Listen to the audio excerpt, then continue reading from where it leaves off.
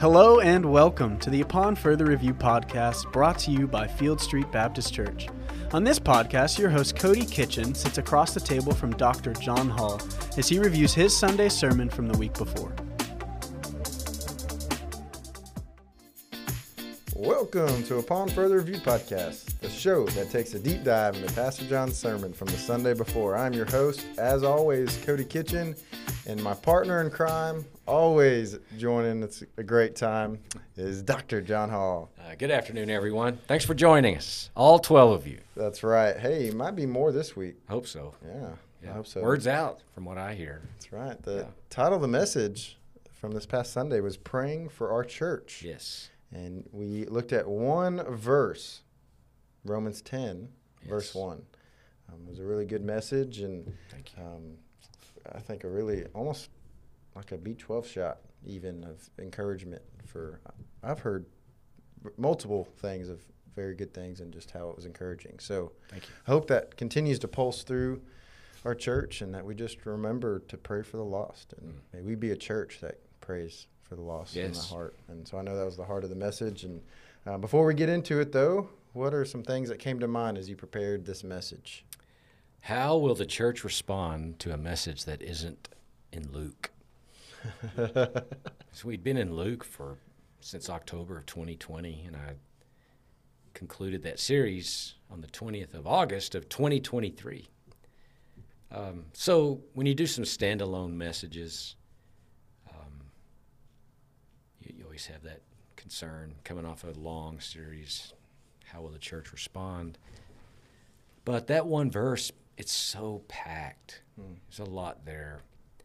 And I have two more standalone sermons before I get into our next book series. And so that was what was going through my mind. You know, what do you preach on a standalone message to our church? So my thinking was it's good to have a timely reminder of our responsibility and duty to make Christ known. Yeah. And are we doing that? And are we doing it thoughtfully and intentionally? And we just all need to be reminded of it because all of us, myself included, get caught up in just the grind and the schedule and the demands upon my time and life that if we're not careful and thoughtful about it, we'll drift away from our responsibility and joy to tell others about Christ. So that was what was going through my head. That's good. And it's like perfect timing, too, with just kind of where we're at as the church, and or our church here being Field Street. And I think what God's doing through you and through the church, I think it's just perfect timing and a great reminder. And so speaking of that, of God's timing, you started a question with a question Sunday asking, do you believe in God's sovereignty in His Word? Yes. And that kind of question shaped really the rest of the sermon. And if you couldn't answer that question at the end of the sermon, then you need to go back and listen to it because you did a really good job of unpacking that and seeing God's sovereignty throughout the Word, because you threw out a lot of verses other than Romans 10:1. And in that, your two main realities that you kind of walked us through was the first, that people need to be saved. And we see that in verse 1. So it's only one verse. I'll read it. It says, "Brother, my heart's desire and prayer to God for them is that they may be saved." And again, that's Paul speaking. And you kind of gave us the context before that of what is going on. And that Paul's expressing his concern for and entreaties to God for the salvation of Israel. And his heart, we kind of revealed his heart to us. And one of the things that you did a really good job is in that first reality is showing us the how heavy sin is and how bad, for a lack of words, truly sin is, and that everyone has sinned, and that the reason why sin is so bad is because God is holy, and He is infinitely holy. And the second thing is that we are unholy and we're sinful people by nature. And our sin separates us from God. You made that point. You even did a solid illustration of talking about the minister in Australia and how he changed the labels and again saying that when we dilute sin and the consequences of sin, it really creates a worse atmosphere of those around us and harms us even more. And then your closing point was that no wonder Paul said, brothers, my heart's desire and prayer to God is for them to be saved. And so my question, kind of the first question as we talk about, is why, knowing sin is so serious, how can we have a heart that is sensitive to God in the sin that we commit? Right. Well, sin is such a reality in all of our lives that we must constantly be aware of how dangerous it is. And apart from Christ, it puts us in the most desperate of situations where we're separated from God. We would be condemned by God, and He could and would justly condemn us because of our sin. And it's even worse than I described it Sunday, and I thought I labored on that to describe the situation. But when you realize that not only are you under the burden and the guilt and the shame and the weight that crushes us from Adam's first sin and the effect of original sin, you're also crushed and you're underneath the weight and shame and guilt of your own actual sin. And the book of Romans just lays this out so clearly. It talks about how no one is good, not even one. None of us seek after God. So the news is so bad, and that's why you can more fully appreciate the good news when you know how bad the bad news is. But I think all of us have to realize we are sinners, and we are unholy, and God is holy, transcendently holy. We can't even comprehend the utter holiness of God. And in Isaiah 6, I think we talked about that in Rut a little bit. Maybe it was Matt's. I can't remember. That when Isaiah came in, he was in the temple, and God entered into the temple, and he was in the presence of God, and the angel said, what? Holy, holy, holy. And then his first response was, oh, woe to me, I'm ruined, which is code for I'm a dead man. Because he said, I'm a man of unclean lips, and I live among a people of unclean lips. So in modern vernacular, I'm a sinner, and a terrible one, a dreadful one. And so when we realize what sin does and how desperate a situation it creates for us, and a problem it creates that we cannot solve, only God could provide the solution for the trouble we're in because of our sin, the problem it creates. So I think the most thoughtful, loving, first order of business acts we take as God's people is to confess our sin. Keep our sin confessed before God. Keep the accounts short, and spend the time necessary. And it's awful. I don't enjoy confessing my sin, not even one time. Now I enjoy the benefit of forgiveness, and the assurance of His grace and mercy. But confessing sin is not fun or pleasant. Nobody enjoys that. But I think it's an absolute necessity for our relationship with God. And He says, if you confess your sin, He is faithful and just to forgive us of all unrighteousness. Wow, what a promise. So I think that's very important to remember for all of us, to keep our accounts short with God. And sin just messes everything up. He can't even look on sin. And it's just, why? Because He's holy, and we have this sense of God that He's not real bothered by some sins. It's just a little bitty sin. Nobody got hurt. You know how we rationalize, justify our actions? Man, God's just utterly opposed to sin. So much so that, like I said in the sermon, the cross bears forth evidence of His grace and severity, His love and justice at the same time. So when you look at the cross, you're seeing so much more than what we think about. It's everything. Then you have to have the resurrection. So it kind of makes it all work in some divine way. But yeah, sin is so serious. I can't stress that enough. And I think there are probably far too many churches and preachers today who just don't want to don't want to preach on it because it's not going to fill the building. You're right.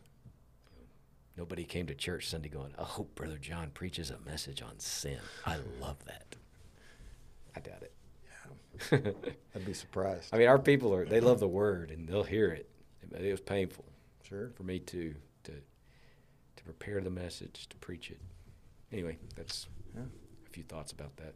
No, that's good. And I heard this a long time ago when I first came to Christ from one of my buddies of saying, when you touched on forgiveness and that we should, keep a short list and be confessed. And one of the things that really stuck with me and has stuck with me is when we confess as believers and when we come to him, he uses that forgiveness so that we can be more and more like him.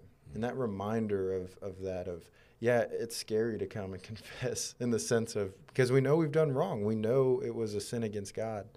But that moment and that forgiveness he gives us is just another thing to shape us to be more like him. Yes. And because we're far from it sometimes, especially in our sin. And even as believers, as people sometimes go down that path. But in that, it's always such a good reminder to come back to of we have a Father who has forgiven us.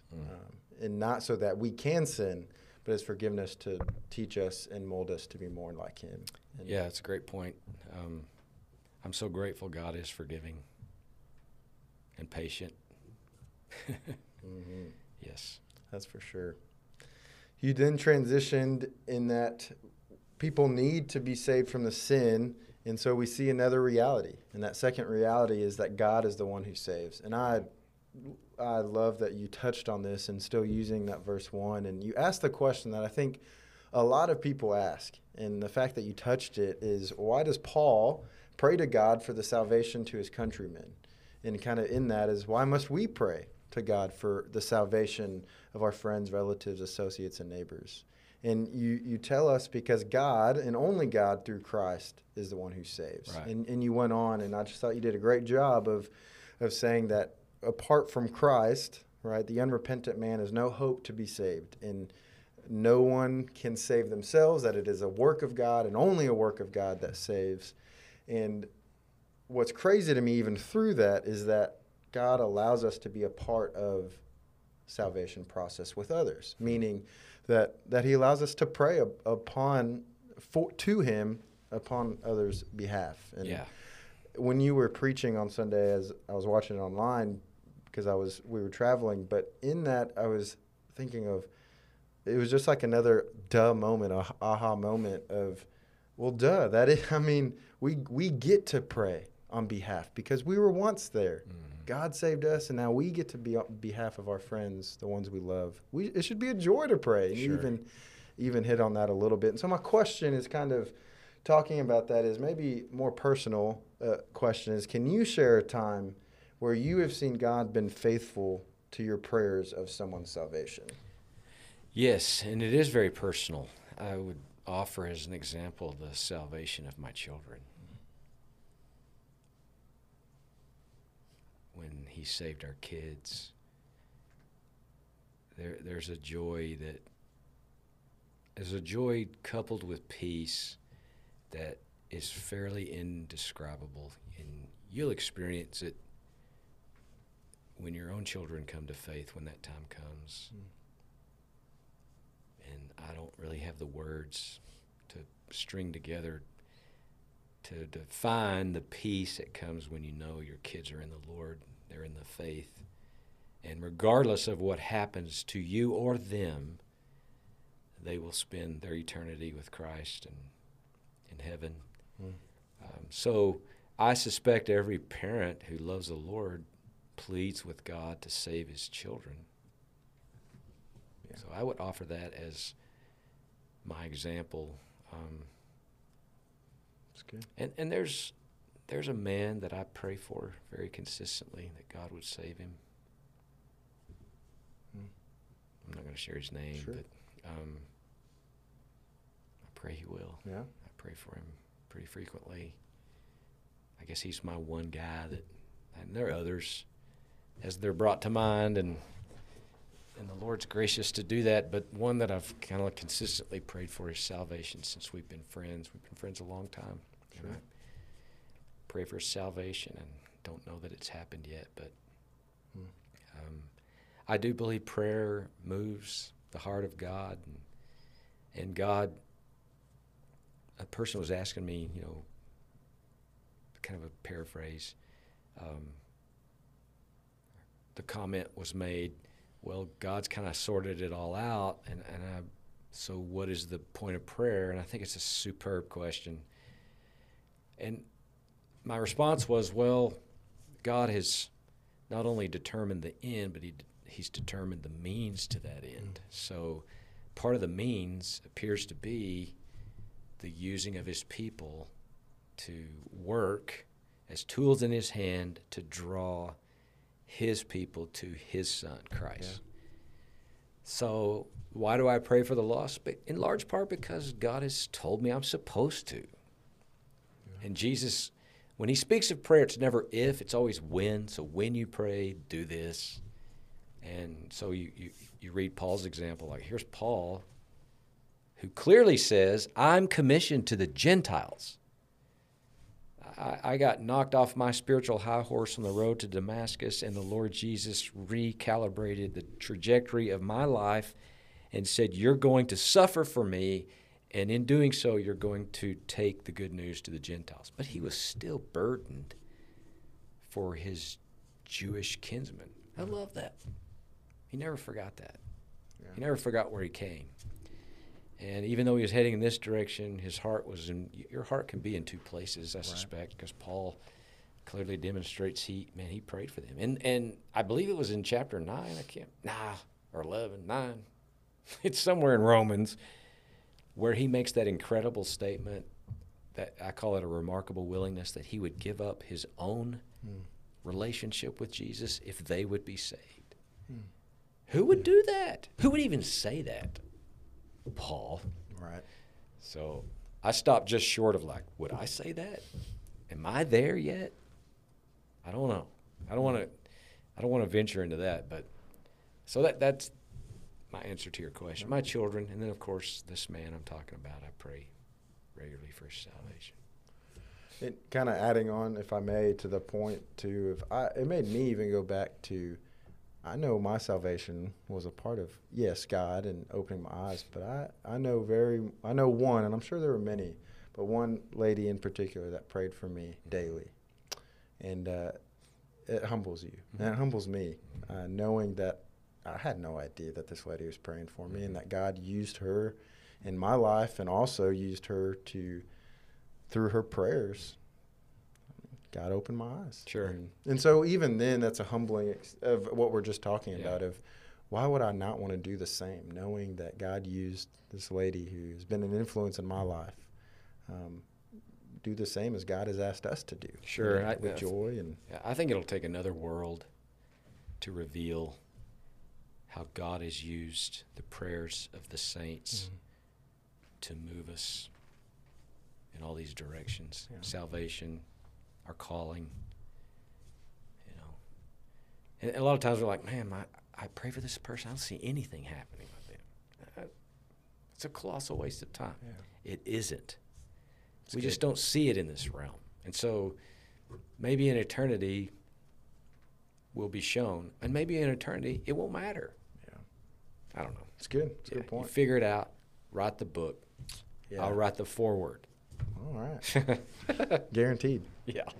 Well, you continued in that same reality of kind of bringing verses and looking at what Scripture says regarding these truths of the acts of repentance and beliefs and how they are an act of renewed will and cannot be done by who's dead in sin. And again, just bringing the point that Jesus is the one that brings us to the Father and how He reveals to us. And you say that people need to be saved, and it is only God who can save them. We, the church, must appeal to God to save the lost, end quote. And again, it was just a great kind of wrap up as you started wrapping your sermon up of that we must appeal to God, asking Him to continue to be patient with more people so that more people can repent. And I love that heart. Not only do I love the heart that you preach Sunday, but I mean that you live that out. And so with that, my question is, as we're challenged to pray, and as you challenged us to pray on Sunday for the lost, can you give us maybe some practical ways to pray consistently for those that come to our minds? And I know that kind of seems like a silly question, but no, it's really not a silly question. It's just a question that has to be consistently put in front of us. And I suppose everybody has an approach to prayer that they are comfortable with. And you know, for me, it's acts, adoration, confession, thanksgiving, supplication. I use that model. It's helpful to me. And so when I get to that S, supplication part, I try to remember to pray for family members that are lost and friends I have and that kind of thing. So it's, you know, some people write the names of their lost friends in their Bible or somewhere where they'll see it all the time, you know, like you're on your bathroom mirror. So every morning when you're getting ready, you see the names of your 3 friends you're praying for. I mean, it's just things like that. Yeah. For me, it's just the discipline of, I keep my list pretty small, so it's easier for me to remember. You know, if I have a list of 50 people, I will fail them in praying for them all. So I have a couple that I'm more consistent. But I think the key is simply remembering to do it and then disciplining yourself to do it. Yeah. And whatever you can do to keep that in front of you, put it on your refrigerator, put it in your Bible, put it by your coffee cup every morning so you're reminded. Because we all do things every day. Most people brush their teeth every day, and we all appreciate that. You comb your hair every day. Absolutely. You bathe most likely at some point in the day. You eat every day. So why not figure out a way that could trigger you to remember, oh, I need to pray for person A for their salvation. So it's not rocket science by any means, and I don't want to suggest you got to have a formula for it. Or you just driving down the highway. The Lord puts them on your mind. Then you pray for it. And that takes some learning too, because a lot of times I think we get these promptings. I'd like to believe from the Holy Spirit. Sometimes a prompting is not from the Holy Spirit. But sometimes if it's along the lines of, please pray for Cody, he's lost, probably that's from the Lord. And why not just say, oh, Lord, would you please bring Cody to salvation? Let him know the realities of his sin, and the only hope for him is your son, Jesus. I mean, it's good. You know, I don't want to make it harder, because if you make it too hard, people are like, I can't do that. Yeah. It's not that hard. It's just the doing it. And I think the enemy keeps us all busy and distracted, so we won't do it. That's for sure. Because prayer, I think he's very concerned, the enemy, when we start praying. Yeah. And when we start praying as a church, things get tricky. So beware, man. It's been a weird week for me. Yeah, for sure. Yeah. I'm just excited. Again, I know I've said this, but you just said it. You know, when a church starts praying, it gets weary. And it just makes me excited that this emphasis that we've been going on of, again, emphasizing of having a higher view of God. And a part of that is praying to a God that we know is mighty, holy, all the words that we can use adjectives towards God. But and so it's just a great reminder. And my prayer and hope for this message or this podcast is that, again, it's just another reminder that how important it is. I'm not perfect at praying. Right. I know you would say you're not either. Not even close. But just that reminder of any time that we remember as we go, as we're praying, that we do pray and pray for the lost, and that we reach Cleburne, and not so that we can say Field Street's growing, which is great, and I think we would all say we would love that, but also it's for the glory of God, and that God is using us as his vessels to be a part of that. I don't know, that it excites me. Yeah, and for just people's eternal destiny. Absolutely. Yeah, I mean, if the church happens to grow in the process, that's a wonderful byproduct, and I want that more than anybody, but more importantly is for people to be rescued from their sin. Amen. Yep. It's good. Well, final thoughts before we close out? Yeah, final thoughts. I hope people will show up Sunday if they're in town. I know this is Labor Day weekend, so, man, the bottom may fall out. But I'm bringing a message Sunday called When the Wicked Prosper. And I think this is a very apropos message for the times in which we live. Yeah. And I'll be preaching from the book of Job. Yeah, don't miss it. Yeah. Yeah. That'll be fun. Yeah. My family will be there. It'll be something. Yeah. Well, I'll be there. And I look forward to it. But I understand people feel the need to get away kind of the last 3-day weekend before, we get into the teeth of the fall where you don't have a lot of breaks until maybe Thanksgiving. Yep. But if you're in town, I beg you, please come. Well, now for our That's Stupid segment, where we tell you what's stupid. So, John, what's stupid today? Oh, we cannot fail to mention the GOP debates, which took place last Wednesday night. That's right. It's stupid on so many levels. So one was you have 8 candidates up there. It's next to impossible to hear anything substantive from all 8 candidates. And like you pointed out, I'll let you cover that. And probably the most stupid thing was that the guy that won it wasn't even there, which is what you pointed out. It's hilarious. Yes. And when I read that article or saw that, Trump won the debate, I'm like, I had to look it up because I was like, wait, I'm pretty sure he wasn't there. Yeah, right. And he wasn't. He wasn't. But he won. Yeah. It's like Brett Baer said, we want to address the elephant that is not in the room. And I was like, goodness. But, yeah, the debates, just the formatting, the audience reactions and responses, the way they go after each other. And you learn very little. Yeah. You might get, they've all practiced their little political sound bites. So as the observer of the debate, do you sit in your living room and say, ooh, I like that candidate's platform? Well, how do you know? You don't really – there's not a lot of debating policy tweaks or positions and why this policy position would be better for the country than that person's policy position. Really and truly, I think they're necessary, and we need more of them to have a discerning mind of this candidate really is a good candidate for what our country needs at this moment in time. Yeah. But it was just, some of it was funny and comical, and then some of it was just like, really? What gets me, and I know someone could probably tear this up in what I'm about to say, but, everyone on that stage for the Republican Party, I'm not going to say is on the same team. I'm not saying that they have the same beliefs because they don't. Right. But they tear each other up like they are the enemy. And so it's always funny to me.